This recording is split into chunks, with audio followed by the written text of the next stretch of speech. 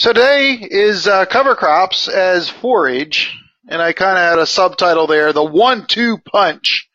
And the thinking behind that has to do with there's a lot more benefits that occur when we use cover crops as forage. And as you will see, I want to discuss a couple of the options of forage, and they come in two basic forms. Cutting them as hay, or sometimes baleage or wet hay, we'll call it wet forage, and wrapped or ensiled, whatever. And then I'm going to touch a little bit on grazing as well. So you can have these benefits that we have with cover crops, but then fortunately, a lot of the species that we use for cover cropping can also double up as a forage, and that's really convenient. That's really nice. And I've often thought it's nice we don't have like two complete different sets of crops. Now, there are certain crops that favor forage productions and certain cover crops that favor more of the cover crop production. And this is where we kind of have to step back, and that question that we ask all the time, what am I trying to accomplish?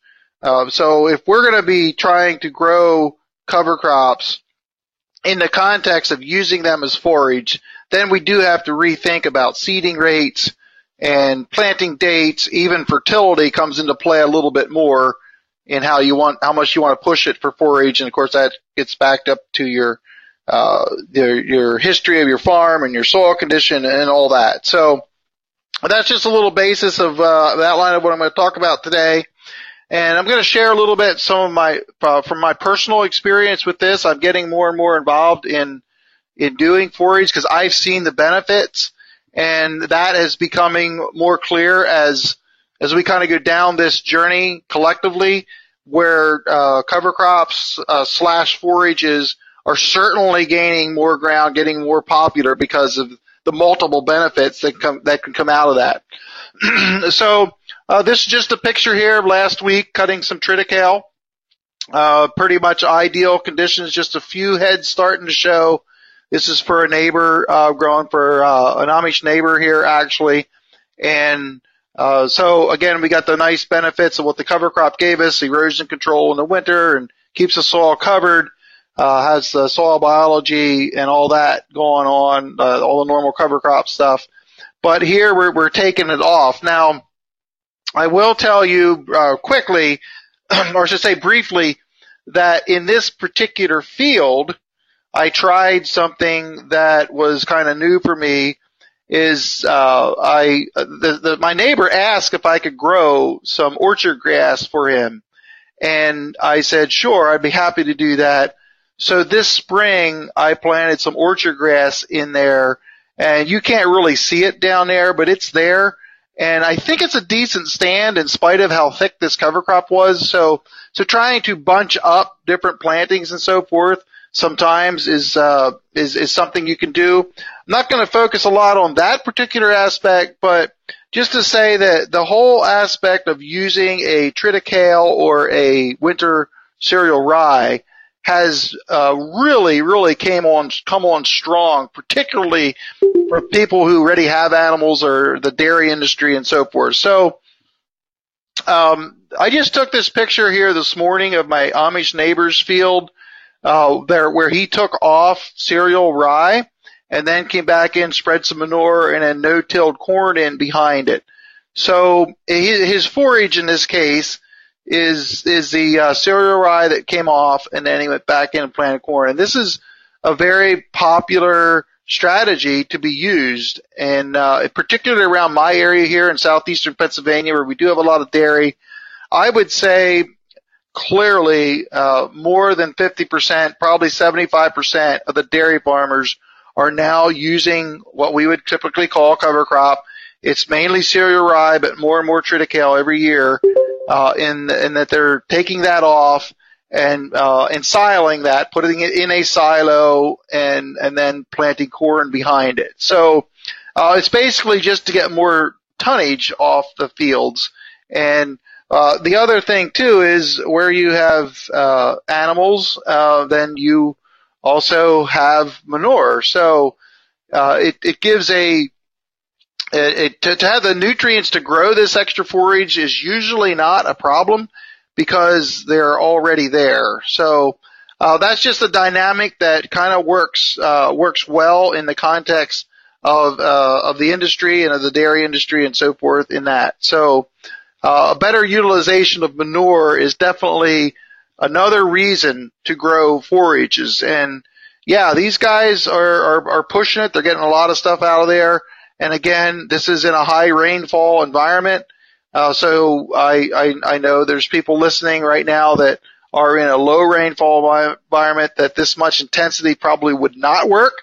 But you just have to step back and do what you need to do. And for those who were on this before our conversation began today, yeah, I am in an area that gets more rainfall, but we're getting too much rain now, and it's causing some issues. So I like to remind my dryland friends that just because our averages of rainfall are up, there's sometimes it also hurts us. And I'll just quick to mention too, in our conversation before this started, it's clear that where cover crops are used, we are able to get in our fields a little sooner and plant and have better conditions. So that's again just some of the pros and cons out there of wet and dry areas. But I want to focus most of our time today on more of what I'm going to call a summer double cropping / forage opportunities that are out there, because this is maybe more of I guess say of a newer aspect in the context of cover crops. And also maybe to challenge, I'm going to end up here challenging some of the rotations that we have relied on in the past may not be as good as opening up the box, so to speak, of other options that we could use for cover crop / forage instead of kind of the historic go-to of using field corn to meet that purpose. So this is just a picture of one of my fields. This was 2 years ago where I planted sun hemp and sorghum Sudan grass. I have it listed down there, 10 pounds of each. And again, these numbers, I'm going to show you some seeding rates, but they do have to be adjusted to your area and to what you're trying to accomplish. And what balance do you want to have? What is your fertility? If a farmer has a lot of manure, he's probably going to lean heavier on grass type forages. If they don't, like I don't have very much access to manure for my farm, so I will utilize a cover crop like sun hemp. And you can see a close up here. This is some of the nodulations of the sun hemp right out of that field I just showed you that is helping the sorghum Sudan meet its potential. So mixing species for forages, it's no different than the way we mix species for our general cover cropping. It comes down to what are you trying to accomplish by that. So again, that is more of a personal choice for what you're trying to accomplish and actually what works in your area. And what is amazing is the rapid growth that you can get sometimes out of some of these summer forages. And if you're going to be gone for the forage aspect of it, it is simply sometimes I would say amazing how quickly they can grow, obviously providing they get decent moisture here. And, you know, you can sometimes in as short as 6 or 7 weeks, you can have a tremendous amount of biomass that is grown to be able to be utilized for a forage application. So it's sometimes you almost have to do this to experience it.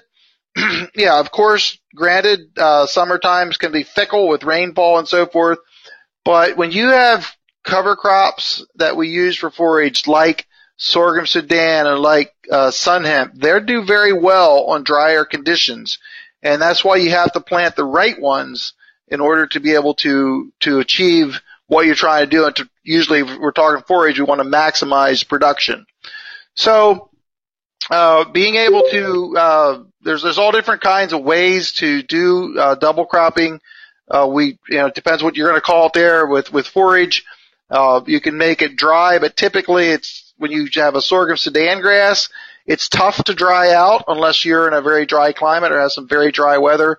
And also just the quality that you're able to get by baling it wet, either wrapping big round bales, wrapping square bales, or actually chopping it in the field and blowing in a silo or an ag bag or something like that.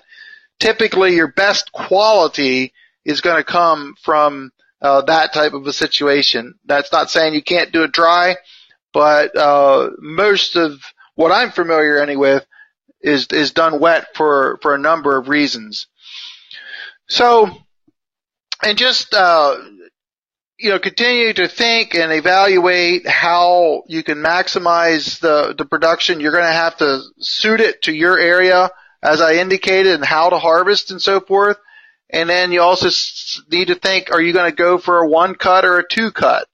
And when you consider that, that will dictate how low you might want to cut it the first time you cut it. If you're going for a second cut, which, for instance, in my area last year, we had a relatively higher moisture summer, it made sense to try to go for 2 cuttings. I'm not sure if I did the right thing by doing that or not, which I'm going to show you later, but that being said, you want to cut it a little higher to get a quick regrowth. Just a little practical bit of advice there to do that, that you want to don't cut it low to the ground because you want that regrowth to come out quickly. Last week we touched on the choice sometimes that we have to make between double cropping or cover cropping. And I wanted to put this slide in here because some of us like numbers. And I just ran some numbers here, and you have to put your own numbers in. The price of hay in our area is typically higher than a lot of regions because of the big demand for it. So this is based on some actual data off my farm here in southeastern Pennsylvania. This would have been 2 years ago. I got 2.5 tons of dry matter per acre of sorghum Sudan sun hemp. There's pictures I showed you. And I sold it for $140 a ton. The nice thing about when you do this, you generally don't need herbicides. And I like that. It saves me money, and I try to avoid it when I can. So that's an opportunity right there. Or we just compare it with 30 bushel beans. And, it's very competitive if you're just looking at the economics. But the problem with beans is you're very, very late, and you can't get a decent cover crop planted after they come off. And sometimes you can spin them on the seeds and broadcast them before harvest at leaf drop. That does work sometimes, not every time.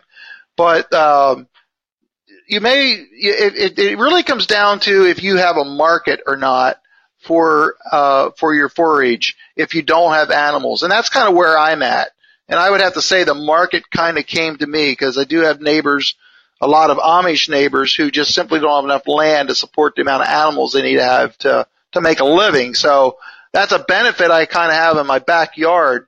But if you already have animals or are considering getting animals, wow, it's just a big opportunity here to be able to take things up, not just one notch, but I think several notches when you bring cattle onto your landscape, onto your soil.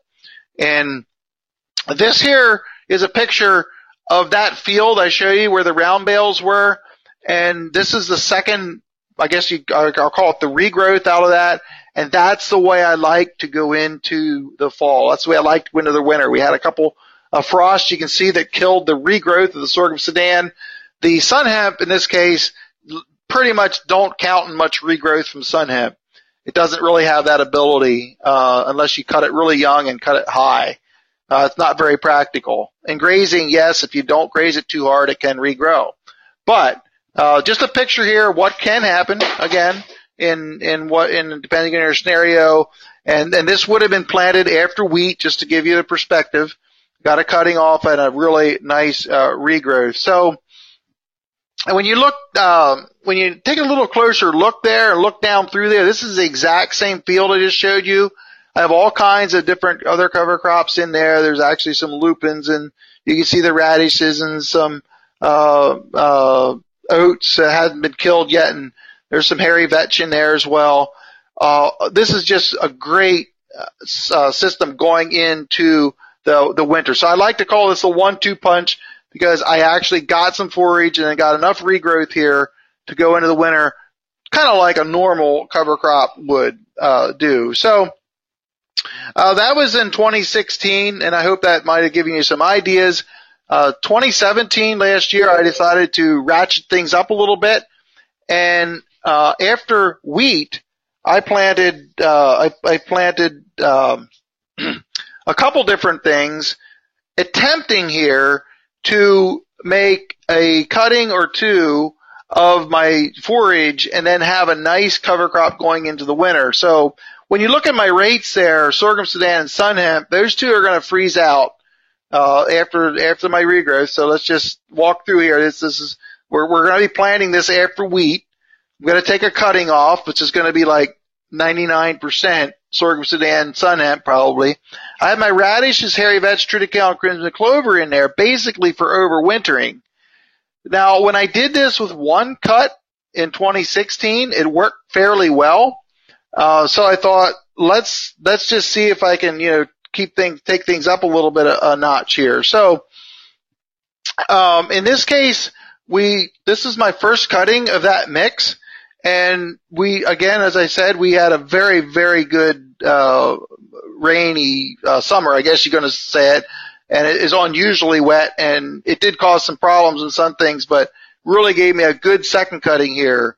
And so I had this second cutting, and I was debating whether or not I should take this or just leave it go. And what I saw at the second cutting in my evaluation is it did not look like my hairy vetch, triticale, and all the winters it didn't look like they survived. So I thought I might as well just take this off and replant right away. So that is indeed what I decided to do. I took the second cutting off here and went back in and essentially replanted a cover crop for the winter. So my idea in this case did not work, and I think partly the reason was we had such a prolific growth from the sorghum Sudan early on with the rain we had that it just simply choked out my little other seedlings that were just struggling to survive underneath there. So not sure if I'm going to try this again. I do believe, though, that if you're not planning on taking a forage, or if you're in a drier land area and you want to put something in after wheat, or you have a window of opportunity for the summer, that if you keep your rates down of the summer annuals, like the sorghum Sudan, the sun hemp, if you keep those rates down, you could plant these winter covers, which would be early, but they'll just be under the understory there, and they will really come to life when the first frost comes through and takes out the summer annuals, so the sunlight will come in. So I think this will work. I think the reason it didn't work for me, again, was it just the shading, that aspect of it that just choked them out. So you don't know if you don't try, and I like to show you guys some of my failures just so at least you may not have to make the same mistakes I did, or you may have a little different approach to it that may work in your situation. So I wanted to, shifting gears a little bit, the other component of using cover crops as a forage is grazing. And as I stated, I can't overemphasize this enough. If you're considering this or have the opportunity to do this, I would strongly encourage you to go for it. And first of all, you gotta learn some of the aspects of it, because if you're a guy like me, I don't have very much animal experience at all. My grandfather used to grow steers, but it was more in a feedlot situation here. I never remembered seeing any cattle grazing on the farm I'm actually on my grandparents' farm here. I never saw cattle grazing my whole life. So I don't have the experience in handling cattle. That being said, I'm interested in it, and I'm going to show you where I'm headed here soon.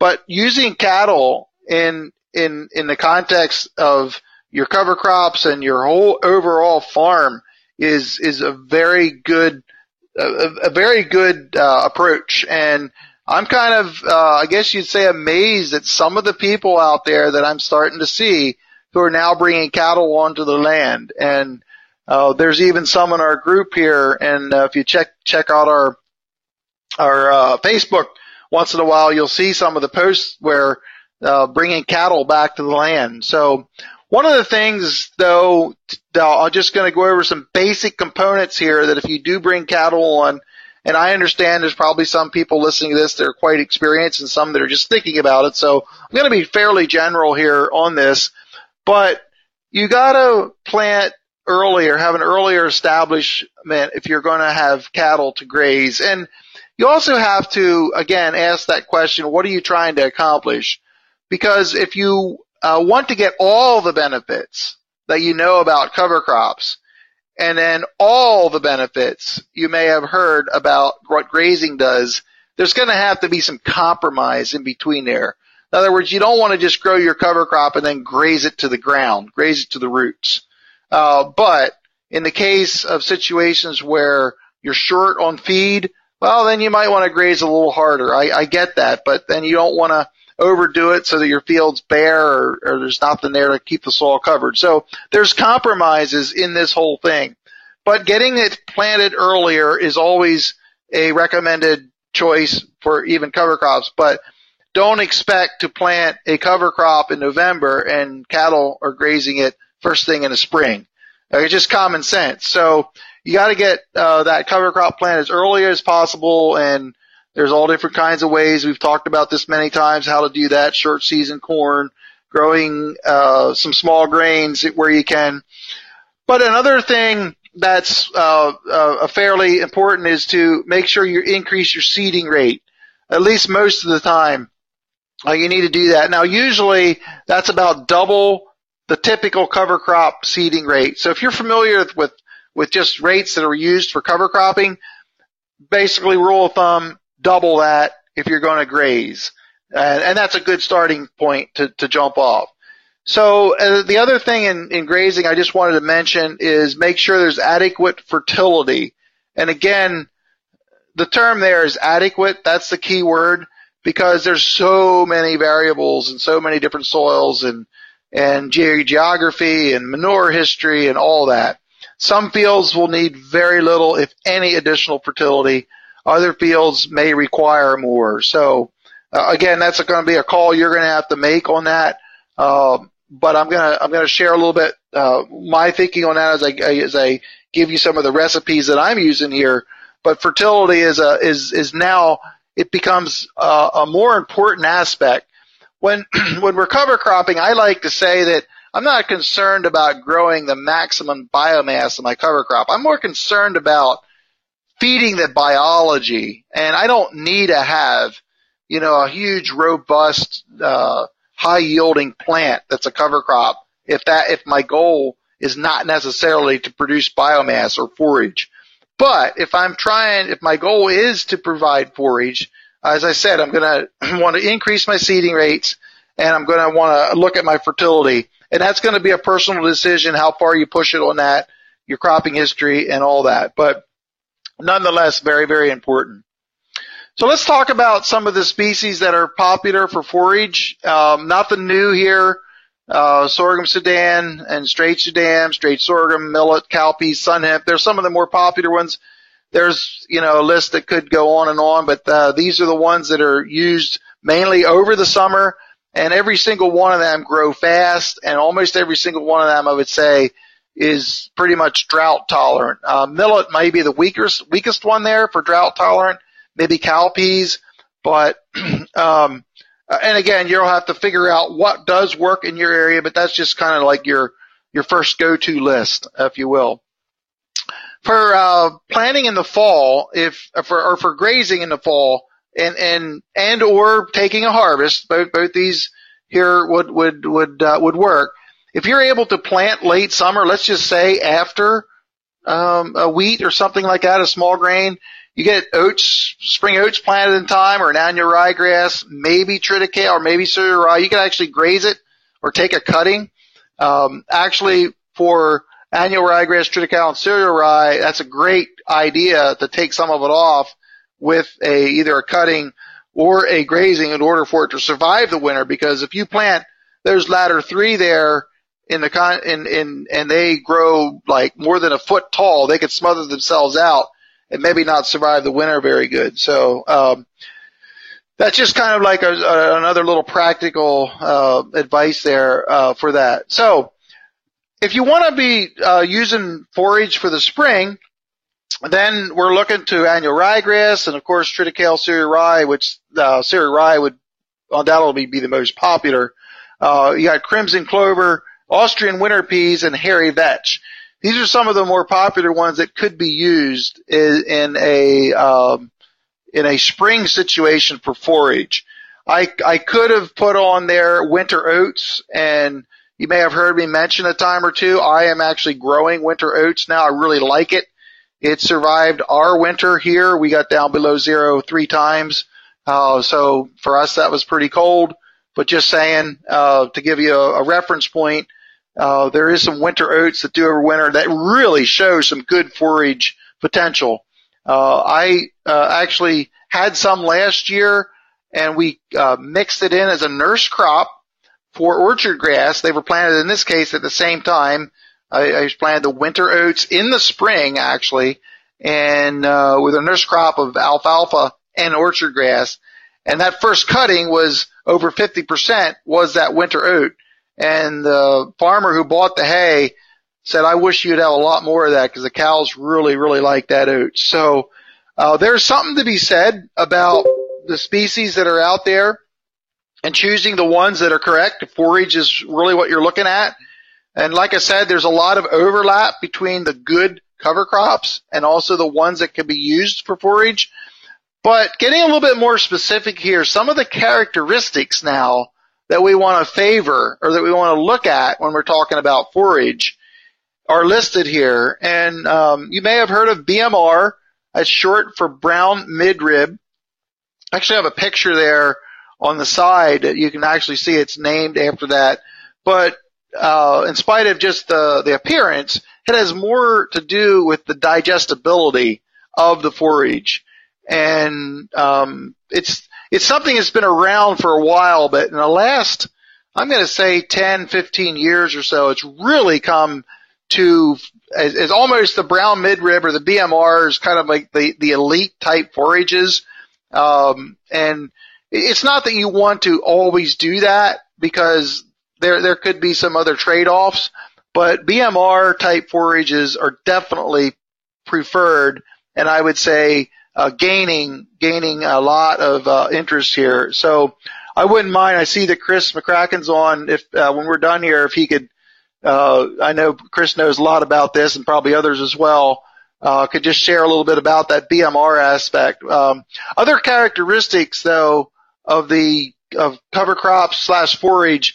When we're looking more toward the forage side is the dwarf varieties that are coming out. In other words, they're a little bit shorter and you don't have lodging problems as much and that kind of stuff. Then there's this choice between energy versus protein. And, we all know that protein mainly comes from the legumes have higher protein and the grasses tend to have more energy. So what are you trying to accomplish with your forage? And what are you feeding this to? What's the maturity of the livestock? What type of livestock? All this enters in when you're choosing what type of forage to grow. And then also you're going to target a multi-cut versus a single cut. So just some practical things to consider. I would say that if you're unfamiliar with some of this and you're interested in this, talk to a trusted seed person that you work with to really fine tune what you can do here. So for another suggestion I have here for droughty type soils that tend to dry out, and I'm mentioning this because I've heard there's a little bit of a trend going this way in the regions where you have either drier fields or you live in a region you just don't get a lot of summer moisture. So one of the plans here is in planting your triticale in the fall and getting typically speaking, you get a really, really nice nice cutting off that triticale. And you're taking advantage of what's typically there's decent spring moisture. And then coming in with sorghum Sudan or a mix of similar type crops, and you might be able to take 2 cuttings or more. What's nice is there's no herbicides needed after the triticale comes off. You take it off, and even if there's a little regrowth, it doesn't matter. You plant your sorghum Sudan, it loves the heat, the summer, and the dryness. And actually, I've heard people say that taking 2 cuttings of sorghum Sudan on a dry year, you may get more tonnage than actually corn. So rather than growing corn like in a silage situation, you may have to make up for what the grain of the corn gives a little bit when you ration, but then going back to triticale in the fall.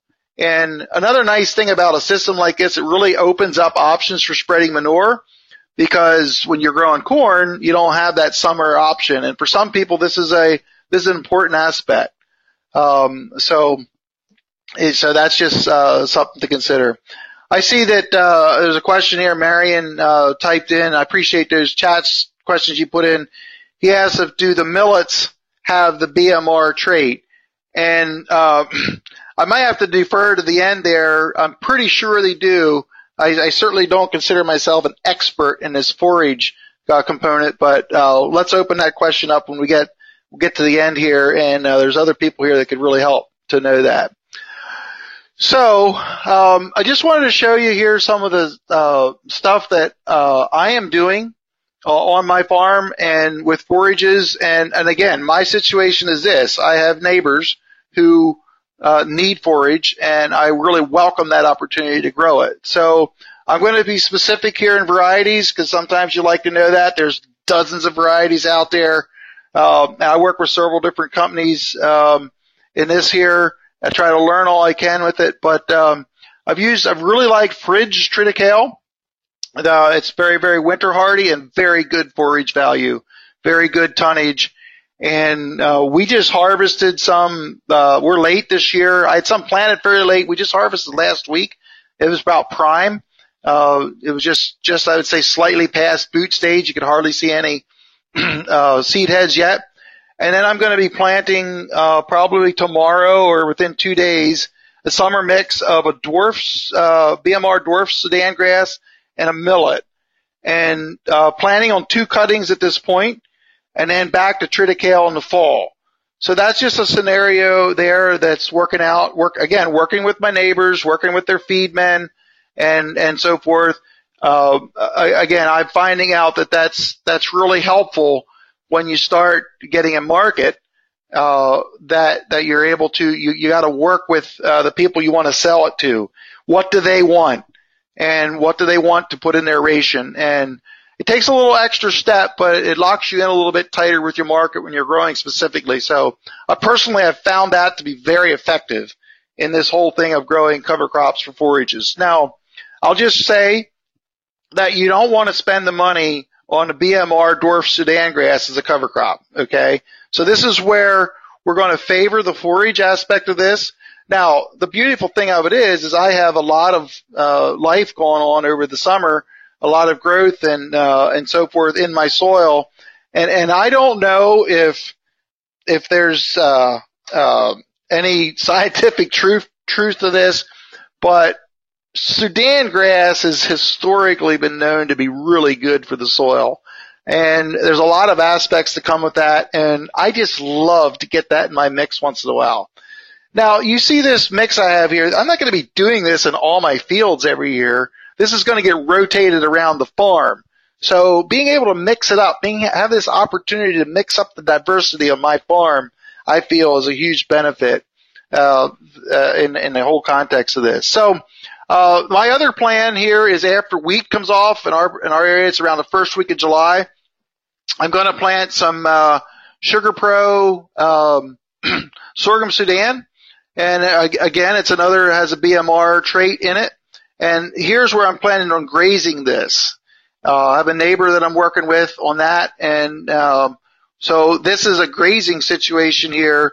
And we'll graze it once or twice, see how what the weather treats us and everything that. So I just I'm wrapping it up here now, but I wanted to show you this picture. I literally just took this picture about an hour before the webinar started. Just yesterday, we finished a fence here. So this is my neighbor, and we just installed this fence so he could bring his cattle over onto my fields. So I love the idea of grazing. I'm not a cattleman, and so this is a kind of a win-win for both. He does need extra forage, usually in the summer, and so I get to have his cattle over when I want them, and I send them back when they're done. He can take care of them the rest of the year, and that's just something that's working out for me. But this kind of stuff just doesn't happen. I mean, I had a talk with him and discuss the plan and so forth. But it's kind of exciting for me to get some of these benefits of grazing over to our farm that's coming up. So it's kind of like the latest thing here of what's happening on my farm personally with forages. So that pretty much wraps up my conversation today on the forages. I'm going to open up the microphone for everybody, and I'll just ask Chris McCracken if you're available and could turn your microphone on. I wouldn't mind to hear if you could answer the question on the BMR trait, if it's also millets as well. Chris, go ahead. Hey, Steve. Yeah, thank you. So there is a new pearl millet, okay. Both a Brachytic dwarf as well as has that Brachytic that BMR trait. And that BMR, as you mentioned, is basically it's a marker, for higher digestibility. So when you were talking about that a little bit ago, that's what we've been finding both with the millets and with the sorghum products that a lot of times the forage qualities is equal to, if not even higher than, the corn silage. Wow! But you're getting your energy from that digestible NDF rather than the grain itself. Right. So, But that's, to me, that's been one of the most exciting aspects is these new millets. Okay. With the addition of the BMR trait. Awesome. What is the and what is the negative things that may come along? Anything negative we should be aware of with the BMR trait? Yeah, a few years ago, I would say yes. It would have been on yield. Okay. There was yield drags. But in today's world, all the attention's been put on with these new BMRs, especially the BMR6 genetics, and there's really no yield drag anymore. Okay. In fact, a lot of times you're looking at a sorghum Sudan grass or something like that, you can actually lower your seeding rates, because one of the biggest reasons for bumping that seeding rate up on the conventionals is to get that stem a little bit thinner and get a little higher quality. Right. And now we can get, the quality of the BMRs even in the stock is equal to or better than that of the conventionals. So we can lower our seeding rates down there to about 30 or 40 pounds, depending on the variety. Good. I see Herb is on as well. Herb, I don't know if you want to provide any more anything else to that, but thanks so much, Chris. That was just what I needed there. A little expert advice, because I know you're doing that. Herb, I see you're on. I don't know if you can get on or not with your microphone, but wouldn't mind hearing anything more, because I know that you work with a lot of forages as well and cover crops. Yeah, go ahead, Herb. Hey, there we go. All right. I was having trouble getting my mic turned on. Yep. We really do like our Sudan by Sudan crosses. We're playing with a lot of pearl millets now, right? So pearl millet and the BMR is, I think anything with BMR attached is probably worthwhile looking at. Pretty close. Okay. The drag is not there. Yeah. Yep. Okay, good. Is there anybody else? I'm not sure if anybody else is familiar with any of this. Or what other questions might you have? I'll just put it out there. What are some questions you have? We got some good people here in this call. So if I don't know the answer, someone else might. Well, I have a question about the soybeans. Okay. Did anybody ever use soybeans as a forage? Because I've been told that was the original purpose of bringing them to Canada or the U.S. Okay. I don't know. Any of you forage guys, where does soybeans fit into this whole thing here? Anyone else want to comment on that? I'm assuming that, and I agree, Scott, what you said. I've heard that too, that soybeans used to be used as a forage. And actually, ironically, I see you're on, Chris, just a second, but ironically, hairy vetch used to be a forage of choice until alfalfa came along. And then hairy vetch was relegated, I guess I could say that, to just being used as a cover crop more or less. But any comments, Chris, on forage soybeans and their role?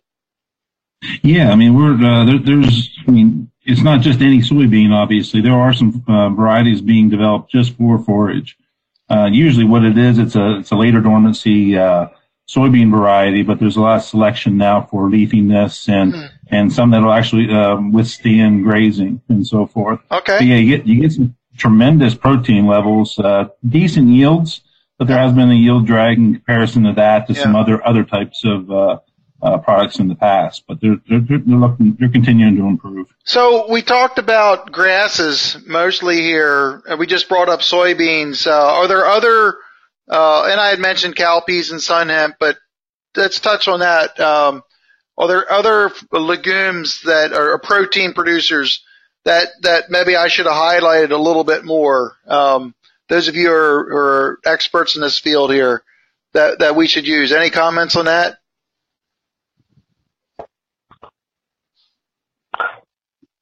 This is Marlon Winger from Casper, Wyoming. Yep. We've used spring forage peas, and we've also been pretty impressed with forage collards in our grazing mix. Not that they produce nitrogen, but they can be well over 20% protein when you clip them. Mm-hmm. Well, that's good. I'm glad you mentioned that because I barely mentioned brassicas here, and they're typically not very many brassicas that are used heavily over the summer. They're more a cool season. That's what they are. But I'm glad you brought that up, Marlon, because I should have probably emphasized that a little bit more. So the use of brassicas is definitely another one. I know there's work on forage brassicas too. Again, I'll defer to others here. What do we see? What should we know about using brassicas as forage?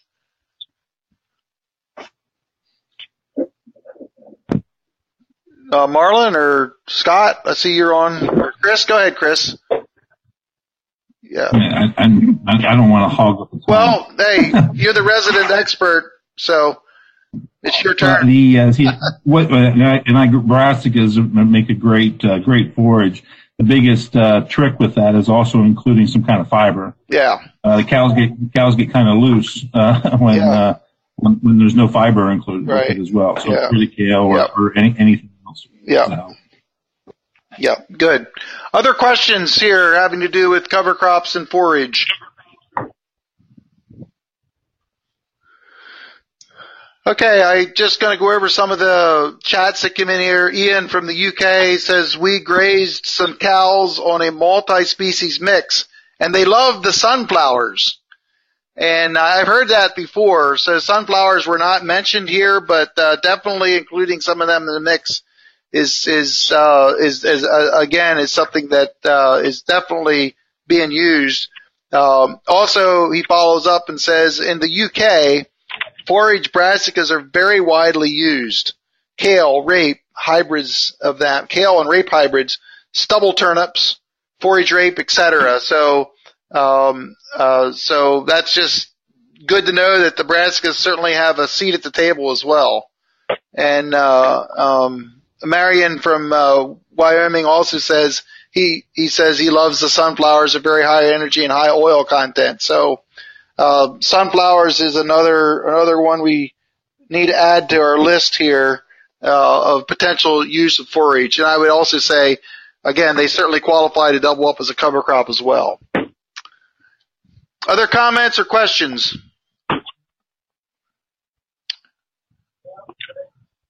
I'm going to open it up to any question at all now about cover crops. Can be about the forage or any other cover crop question you may have. I'll just put in a comment here. Mm-hmm. That fall rye that I planted last year is starting to head out.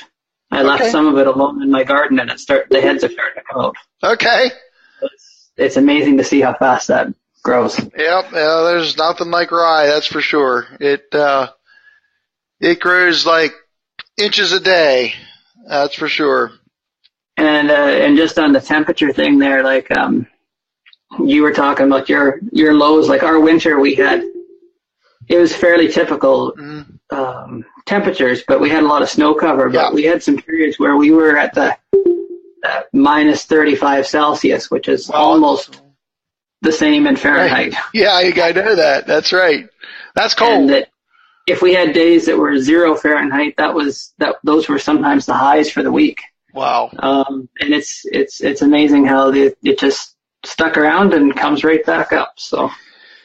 Yeah, well, there's nothing tougher than cereal rye for that I'm aware of, and I know there's a lot of work going on now in trying to make more species more cold tolerant, and I think that's one of the exciting, I guess you'd say, research edges that are out there that's occurring. So that'll help widen the opportunity for others for more cover crop planting either later in the season or simply just for survivability, because that's one of the challenges of cover cropping is to have that wider window of opportunity to establish and also survive. Any other follow-up questions, or Chris, do you have something? I just had one comment, Steve. Earlier in your presentation, you mentioned, and I agree with 100%. Doubling the rate basically between a cover crop rate compared to that of a forage rate. The only concern with that, and as you know, we had the testing there at your place, would be with it includes the radish or any other species like that could take over and really kind of eliminate some, basically outcompete some of the other grasses and so forth. Mm-hmm. Good, thanks. I'll just put it out there. Ian's asking. Ian's from the UK. He says, what conference or event in the U.S. would be recommended for talking about this and forages? I guess it's for that. Does any of you have any ideas? I mean, Scott listed here the one in Calgary. I'm actually speaking at the one in Calgary in the middle of November. I think it's a national Canadian meeting on forage and grassland or something like that. But I'm actually going to be speaking there in Calgary, Alberta, and I'll post that. The schedule's not quite finalized yet on that, so everyone can see. So I've never been there. I'm assuming it's a good one. Are there other conferences that have to deal with forage and cover crops in the U.S. that any of you guys know about, or other ones in Canada for that matter? I'll send around that link. Scott just posted it here, I see. I'll send around that link, Ian, so you can get it, the one in Canada. Herb or Chris or anyone else? I see Colton just joined here. I don't know. Where's a good what are some conferences you recommend that have some good forage type information on? The AFGC, the American Forage and Grasslands Council, has both statewide conferences as well as national. Okay. So I can just look that up and find it. And yeah, I know there's this whole thing of forage is certainly picking up steam among the cover cropping farmers.